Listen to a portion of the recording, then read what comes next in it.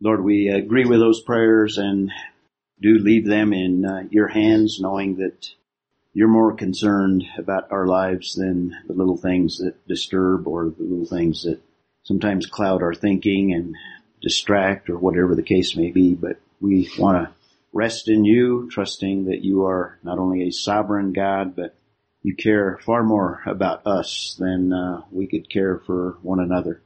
So we just praise you this morning and do desire that your word encourage us, strengthen us, give us a foundation to be able to be lights in a dark world. So we commit our time to you in Jesus' name. Amen. Okay, let's get into the book of Romans. That's the reason we're here, right? Right. This morning I will hopefully, Lord willing, complete our portion that deals with condemnation. The initial section that Paul introduces at the beginning of the book of Romans. And he puts it front and center because our tendency, obviously, is to resist that idea. Even as believers, there's something in our nature that resists accepting who we really are. And Paul has to lay it out in some detail. And this is actually one of the longest sections in the book of Romans. So we'll complete that this morning, which is verses 18 through 20. And when I return from next week's trip, we'll get back into the more positive portion of the book of Romans, the answer or the solution to the dilemma that all mankind finds themselves in. And we'll talk about this very, very important doctrine of justification by faith and by faith alone. So that's what we will head towards, written to the church at Rome. So this last portion, somewhat the last subsection, I guess you could call it, begins in verse 9 all the way through verse 20, where Paul is giving his kind of final summation of the case that he's presented, where he is basically announcing the guilt of all of mankind. We have a summary indictment, verse 9, and then the scriptural proof, 10 through 18. And in verse 18, where we'll pick up this morning, we have kind of the fundamental and basic cause of everything. And it takes us back into chapter 1, because that was what he somewhat in different words concludes concerning all of humanity. So it's a little bit of a summary, as I think all of 18 through 20 actually is. So the cause of that, so we'll focus on that. Just a reminder of the analogy I've been using of a courtroom. Paul is using legal language. He's building a legal case. And in this is ultimate legality, if you will, ultimate justice. This is justice in relationship to God. And just as a criminal stands in a position of guilt and therefore condemnation, Paul is building the case. This is the case of all of humanity, not in a human court, but in a ultimate courtroom. So he builds the case with an opening statement in verse 18. And then he presents the evidence, using the analogy, the evidence against all of humanity, but more specifically the Gentiles, 19 through 32, chapter 1. He continues building a case to include others, including primarily the community of Jews, the Jewish people. You could consider all of chapter 2 doing that. Jews would have objections, so they would present them in a court. Paul anticipates that, so he deals with those arguments, the arguments of the defense, in the first 8 verses of chapter 3, and then in verse 9, as I said, is the final charge. So he says, I have already charged that both Jew and Gentile stand guilty, essentially, before a holy God. And in his summary, he's going to cite the law. Here are the violations of the law. So he gives the law, and ultimately the law is the law, Mosaic law in terms of the nation of Israel. So he quotes primarily passages out of the Psalms, but there's also a passage from Isaiah as well. And that's in verses 10 through 18. And now we are in the closing statement. So he's going to wrap up the case. That's verses 19 through 20. And we didn't quite finish 18 there, so we'll pick up in verse 18. But we're looking basically at the closing statement. So he's going to lay the case on the bench, you might say, and expecting the outcome, the court decision, and the court decision is that mankind stands condemned. There's no hope for mankind. That's court decision. That's the conclusion. We've been talking about this idea, a theological concept called total depravity. And most people don't understand what it is, so we've gone into some detail to explain it, and I tried to describe it in a few phrases here. Starting with the Westminster Catechism, it basically says depravity or total depravity. Man is wholly inclined. In other words, our nature is such that our inclination is primarily to evil continually.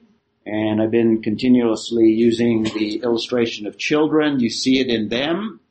Not that they're axe murderers or thieves, but you see that resistance and the tendency towards badness. You don't teach them the word no. It just is automatic. It's part of our nature. So man is wholly inclined to evil. God has also built into culture restraints. And apart from those restraints, we would go wholeheartedly in that direction. So these restraints in general restrain us from working out our ultimate inclination. One of the main ones, obviously, is government. The law, the law within a state or a county. Civil. That's the word I was looking for. Or not so civil. That restrains. God has designed parents to restrain that is in children, to teach them. And He's also given us conscience to make us realize that there's just not something right with slapping somebody in the face when we want to do that. But that's our inclination. Another description is we are totally unable to do anything spiritually good. And there's lots of passages that indicate that. We can do lots of things. We can do acts of kindness, but they're all temporal. They don't have any spiritual ultimate effect. And certainly we have no ability to do anything that pleases God or to gain a standing or a merit before God. And another phrase that kind of sums up total depravity is we are totally affected by sin. Every aspect of our nature. And this is the central passage that brings that out. In fact, within this passage, you almost have every one of these elements. And that's what we've been going through. Total depravity affects our spirit. So total depravity means that our spirits are affected. Paul uses another descriptive term. He calls it that we are dead spiritually in our trespasses and sins. A dead person or creature cannot do anything to please God, cannot do anything spiritually. So our spirits are affected. We also saw that our hearts are affected. Jeremiah has probably the most explicit description, 17:9. Our hearts are desperately wicked. Who can understand them? That's depravity. Our minds or our intellect is affected. That's verse 11. And also in Ephesians 4:17 through 18 are passages that indicate the intellect is darkened. Same context. We're encouraged to renew our thinking. The believer that has access to the Word of God can renew and develop a new way of thinking in terms of a biblical worldview. And the point I was making with this is that all of these areas, these major areas of our being, are affected not only by sin, but that is what depravity means. All of them are affected, and as a result, in our intellect, we don't think the thoughts of God. In our hearts, we are hardened to spiritual things. It's hard to get into the Word of God. It's hard to respond. It's hard to pray even. So our hearts are hardened. Our volition is affected. That's illustrated also in 3:11 and verse 12. We go a different path. Paul uses the analogy of making choices or decisions, and we all go astray, is what he says in that passage. James talks about that as well. I gave you several other parallel passages. Number 5, our communication, our speech. He uses the imagery of what comes from our throat, affects our tongue, our lips, our mouth, kind of from the inward to the outward.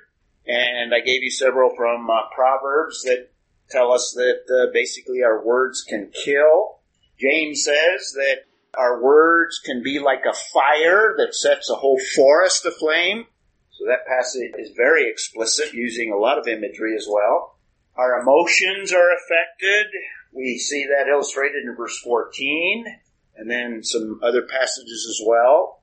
We have to be encouraged away from wrong responses of emotions, Ephesians 4, Colossians 3.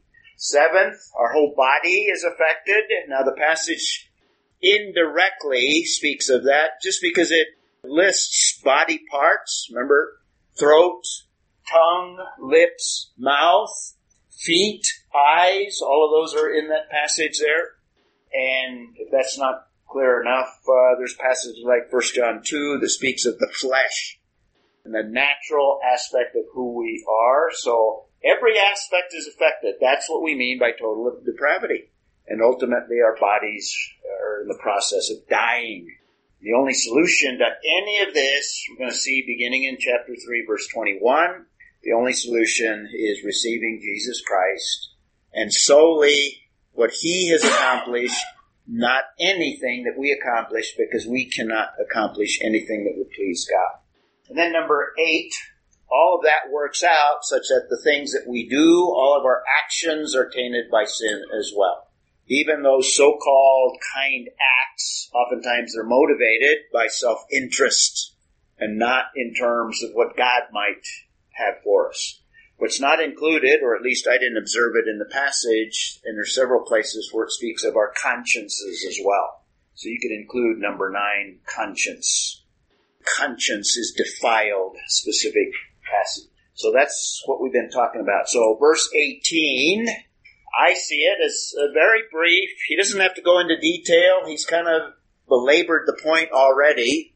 So in verse 18, he simply states, there is no fear of God before their eyes. In other words, in our thinking, in our actions, in our emotions, in our communication, God is left out. Does that make sense? There's no fear. And remember, the Proverbs makes the big point. What is the beginning of wisdom? The fear of the Lord.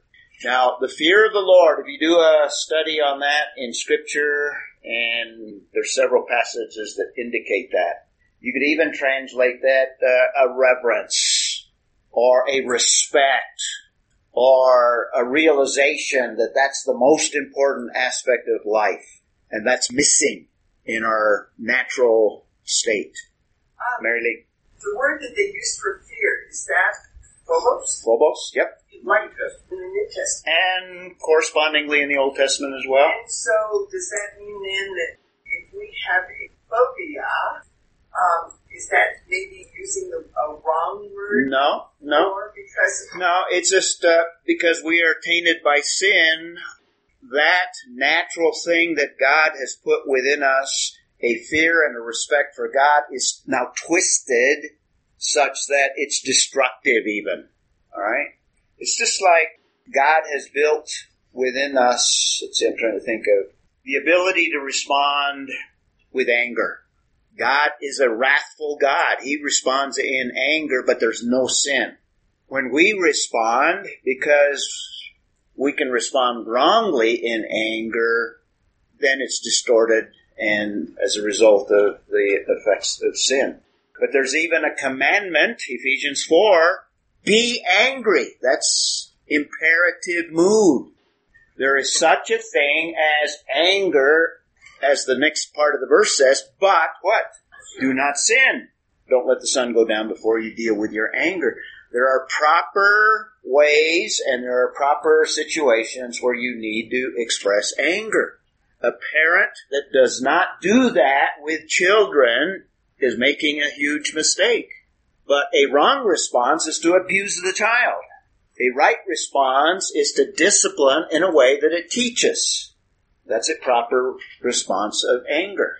And it can be spoken, it can be expressed. Similarly, a fear has this aspect to it of a realization that God could at any moment do whatever he wanted and he could wipe me from the face of the earth and he'd be perfectly just to do it. So there's an awesomeness, a sense of there's power there that I don't want to mess with. I respect it. I am in awe of it. That's the fear of the Lord. By nature, we do not have that. It's not when we come into a realization that there is a God, first of all. He is omnipotent. He's omniscient. He is omnipresent. He is sovereign. He is majestic. He is all of these things. Wow, that God loves me. I have a respect for that. I was just noting as I was thinking of this, thinking that, okay, kind of like electricity, except that we use electricity, but we cannot use God. So that's even right there a distortion in thinking. Well, it's a good illustration, but the illustration breaks down, is what you're saying. Yeah. Yeah. Yeah, you have to have a respect for electricity. Good illustration. If you don't, electricity is gonna take care of you. Similarly, that's what God would desire from us. Now, the unbeliever has every reason to have a fear of being wiped out and a real dread and fear that can be destructive because he has no basis because he is unrighteous. He does not have a standing. So that's the fear of the Lord. And what he's saying, there is no fear of God before the eyes of the unbeliever. It's not until they begin to realize their real situation, and that's the purpose of this passage, is to give us a picture of what mankind is all about. So that's the reason, that's the cause of no fear of God.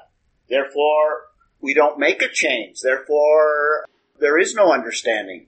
Therefore, we don't seek after God, as it says in verse 11. Therefore, we take the path away from God. Verse 14.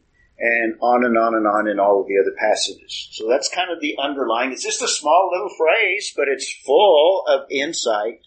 And it's a huge thing in terms of where we're at spiritually until Jesus wipes us clean.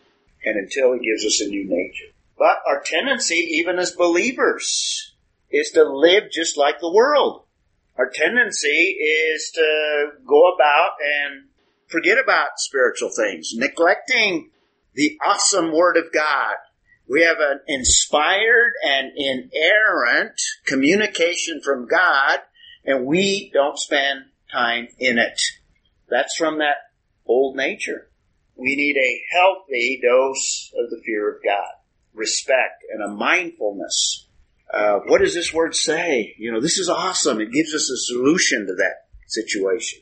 I want to learn more about it, that motivation. All right? So verse 18. And just to kind of cap it out, here's kind of a summary slide of all of the passages. You've seen all this, so don't even try to copy it. But basically, Romans 10 is based on probably a summation of 14, 1 through 3. Verse 11 is based or comes out of a partial quote of Psalm 14:2, verse 12.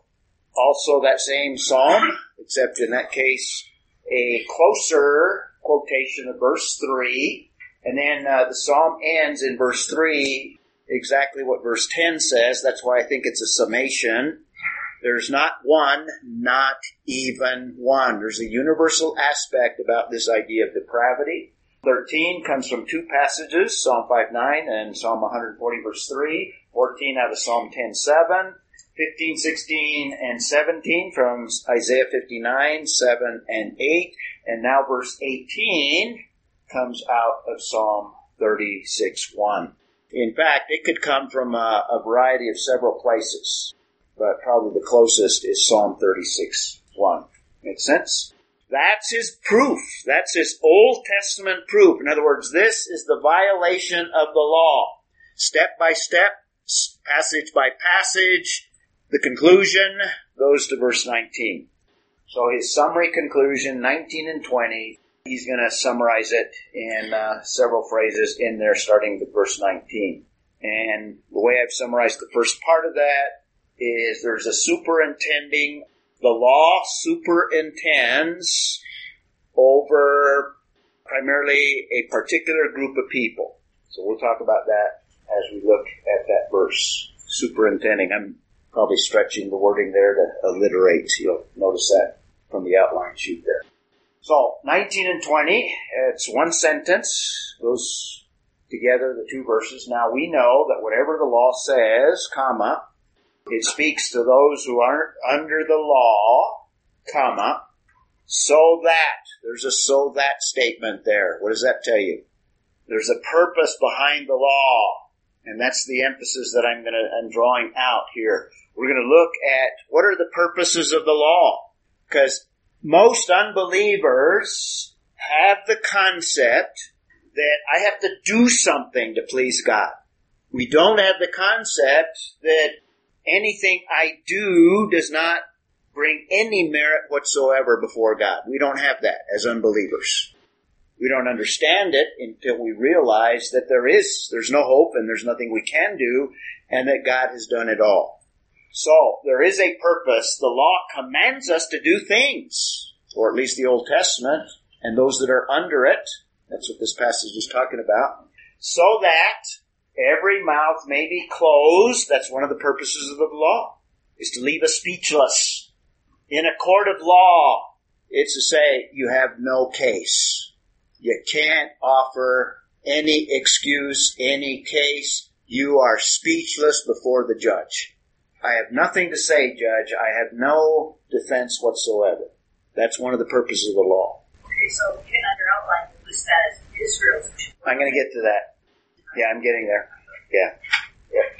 I know I'm slow and it takes me a long time to get there, but... We're slow. Most of my friends are Jews. Yeah, okay.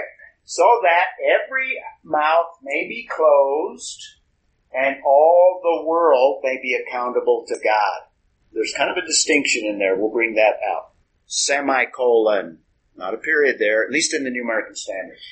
Because by the works of the law, very important phrase there. We're going to look at it carefully. Because by the works of the law, no flesh will be justified in his sight. Semicolon. There's nothing you can do. There's no obedience that you can perform to gain any merit before God. That's going to be the subject of the next major section. So he's already kind of transitioning. How do you become justified in his eyes? That's a legal term. We're going to define it. That's a courtroom term. I'm going to bring out the idea. There are two aspects to it. Well, I'll get to that. Because Connie's getting impatient already. So. Semicolon. For. Here's another kind of concluding statement. For through the law comes the knowledge of sin. That's another purpose of the law. To reveal to us who we really are so that now we may see, well, I can't meet that standard. I don't measure up. The next step is Jesus did everything that is required before God to justify us. We could use the courtroom term to acquit us. We're guilty, but we're going to get acquitted. Not on the basis of us. We will be acquitted before God in the Supreme Court on the basis of someone else. Someone else took on that prison term that we deserve. Someone else paid the penalty for what we deserve. We deserve to go to the cross eternally.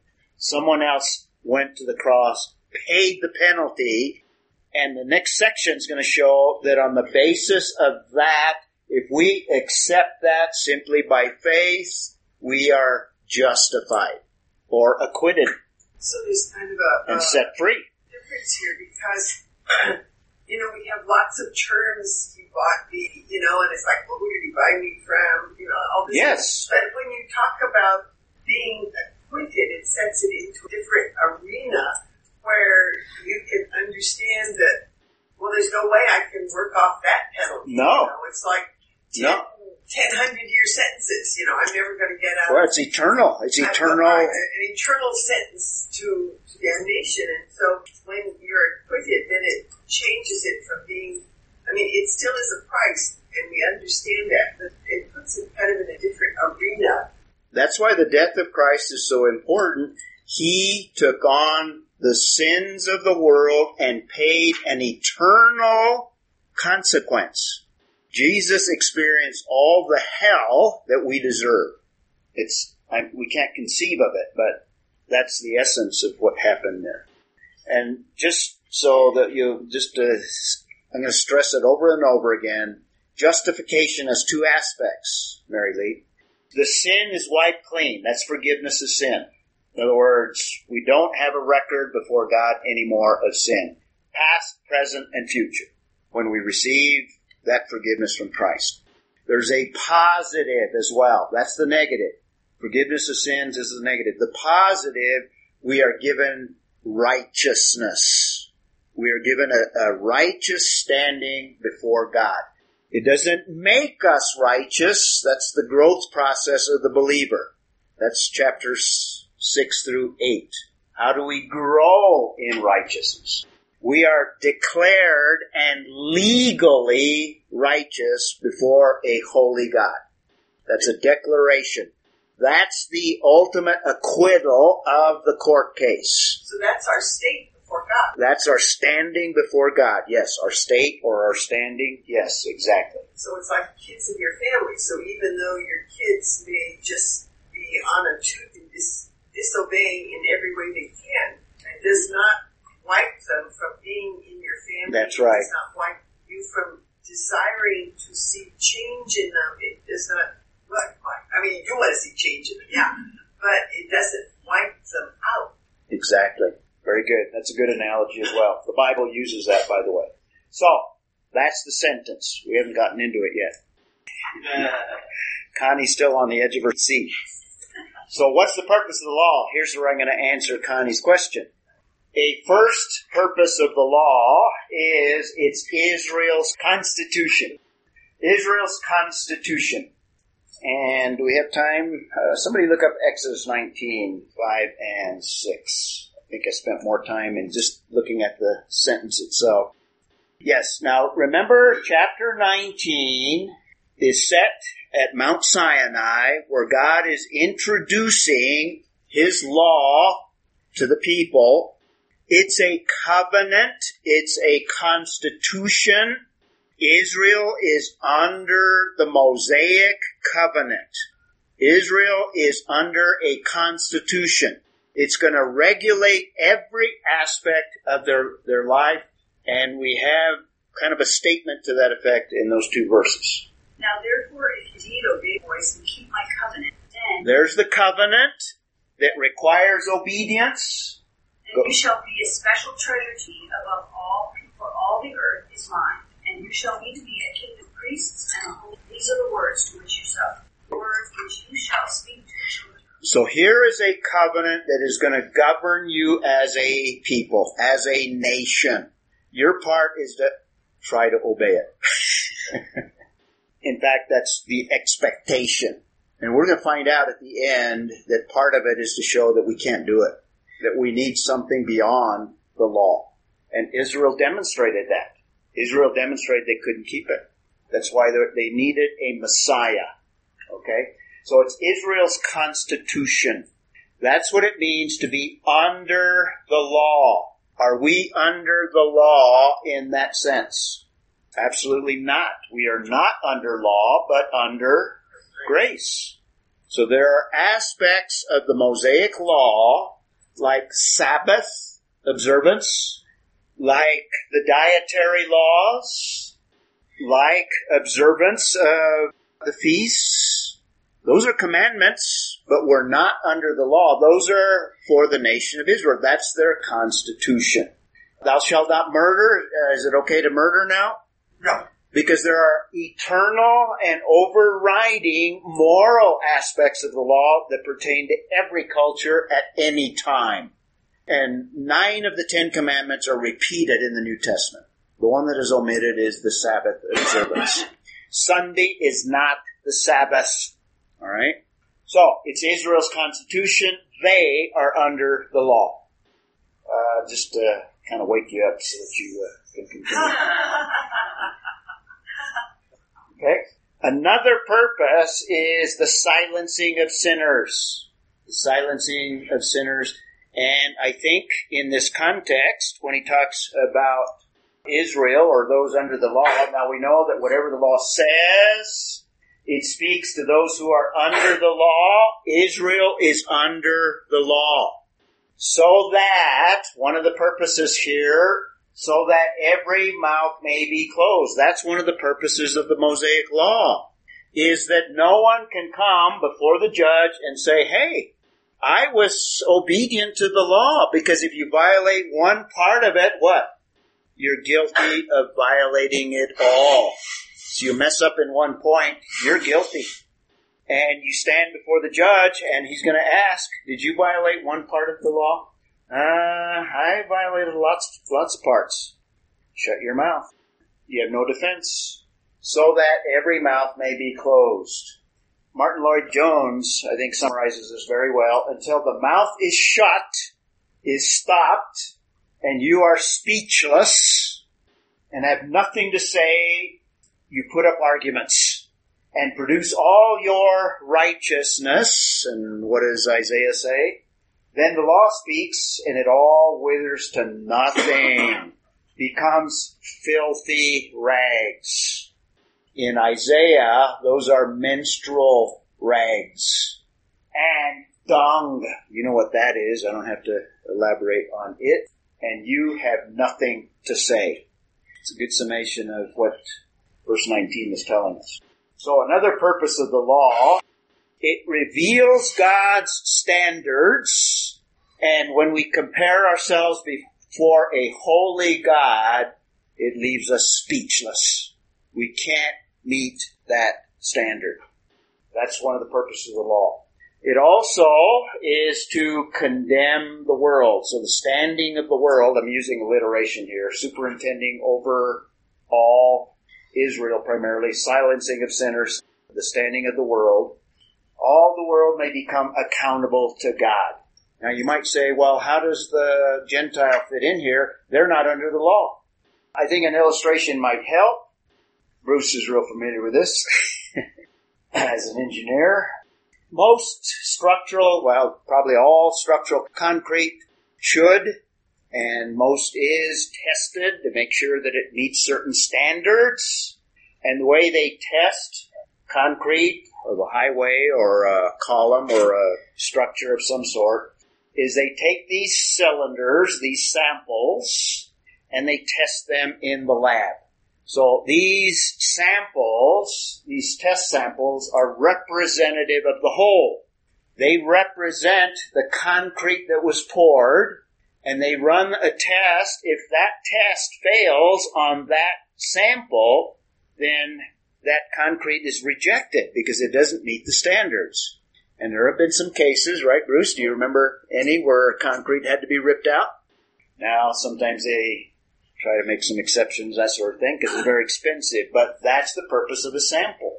I think what the text is saying, Israel is like God's sample, and if those who have the most, they have the law, they're under the law, they've had the most revelation, they've had the presence of God, they've had the blessing of God, they've had the standing of being the children of God. If they fail, how much more those that don't have all of that?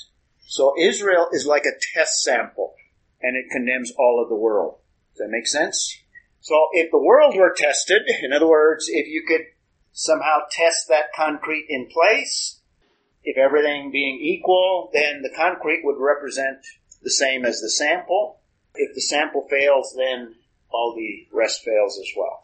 So the purpose of the law is to condemn the world. So when the world... I was going to say, actually, we have seen that because you just look and see what's going on all around us.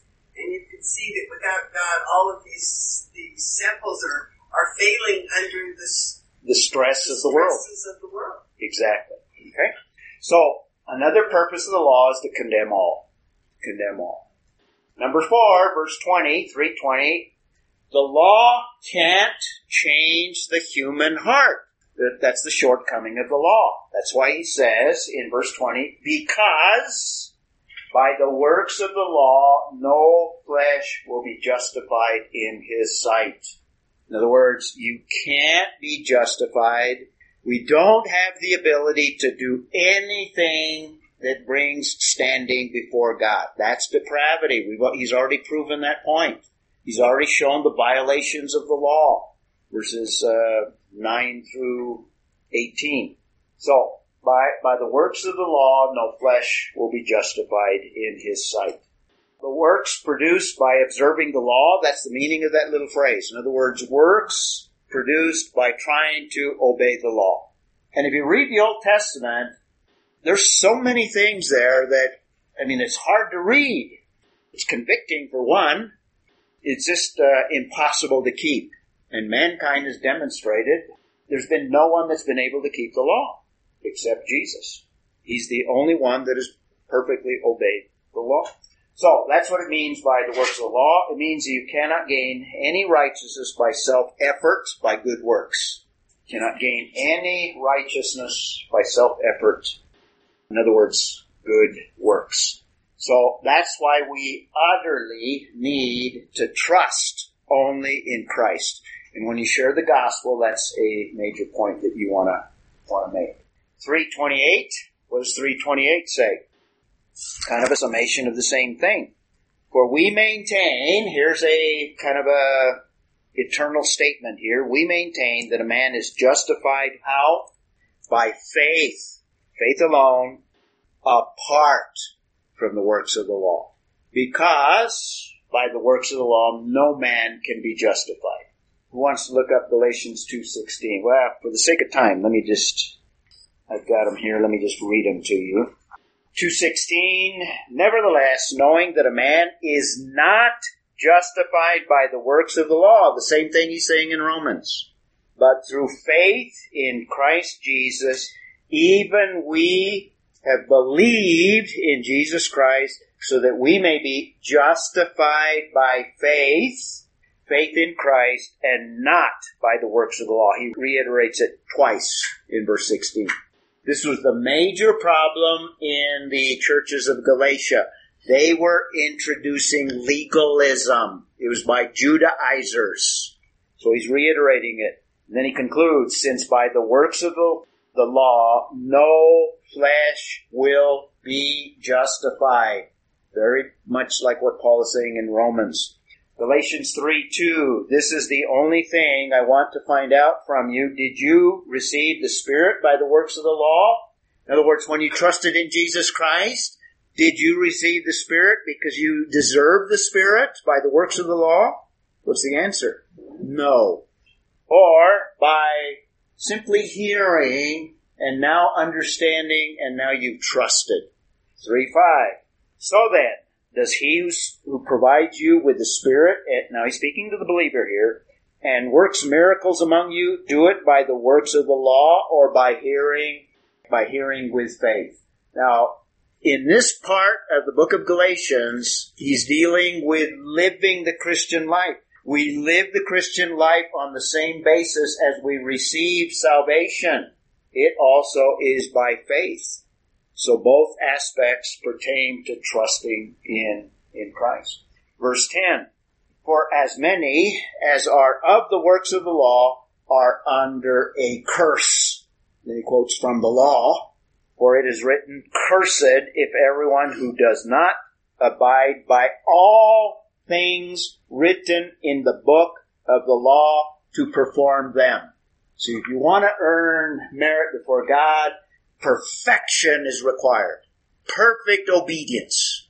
Not just in actions, but in motivation, in thought, every aspect. That's why we can't do it. That's why no one can be justified by works of the law. Okay? So, let's conclude this thing. Another thing that it does here, for through the law comes the knowledge of sin. That's a purpose of the law, is to show us we can't obey the law and gain merit before God. We fail. And in fact, what the law is intended to do is to reveal that we are depraved. We don't meet the standards. So man is in a hopeless situation apart from Christ. Mankind stands condemned. That's the closing statement of this argument. Our last purpose of the law, it reveals sin. And he says something similar in 7:7. We don't have time to read it, but look ahead and jot it down and you can see what Paul says there. It's in a slightly different context, but basically the purpose of the law is to reveal sin. Now, if you want some other purposes that are not in this context, it also reveals God's nature, not only His standards, but His nature, that He's a holy God. It also was designed for Israel to maintain a relationship with God. Most of the law was designed to maintain a relationship with God, Deuteronomy 4:1. But this is for those that are under the law. That was the means by which they maintained. That's why they had to sacrifice. They violated the law, they had to bring a sacrifice. So the law specifies all of that to maintain that relationship. Okay? Next time, we'll begin in chapter 3, verse 21. The section runs through the end of chapter 5. We have completed condemnation. We will be going into justification. My hope is that we have had clarity to understand the situation of the unbeliever so that now when we share the gospel, we can give them an accurate picture of who they are. That's the bad news of the gospel. And now we want to get clarity on the good news. That's justification. How do they get a right standing before God? Our culture is in desperate need for the solution to sin. Solution to sin. Sin is total depravity. Next section is going to give that to us. Mary Lee. I was just going to comment that the only way you can be healed is to understand what the cause is. Yep. The only way you can be healed is if you allow the doctor to give you the cure. Well, you have to know what it is. You have to know it first, exactly. For other stuff, and there you are still sick as a dog. Yep. Using your analogy, this is Paul's diagnosis. We are in a hopeless condition, facing death, eternal death. But there is a solution, resurrection in Christ. Who wants to close for us? Mary Lee. Father, we actually come before you kind of stunned having finished this because the diagnosis... Your mouth is shut. The diagnosis is very severe. It is like walking into the doctor's office and saying, you have stage 4 and you need to put your affairs in order.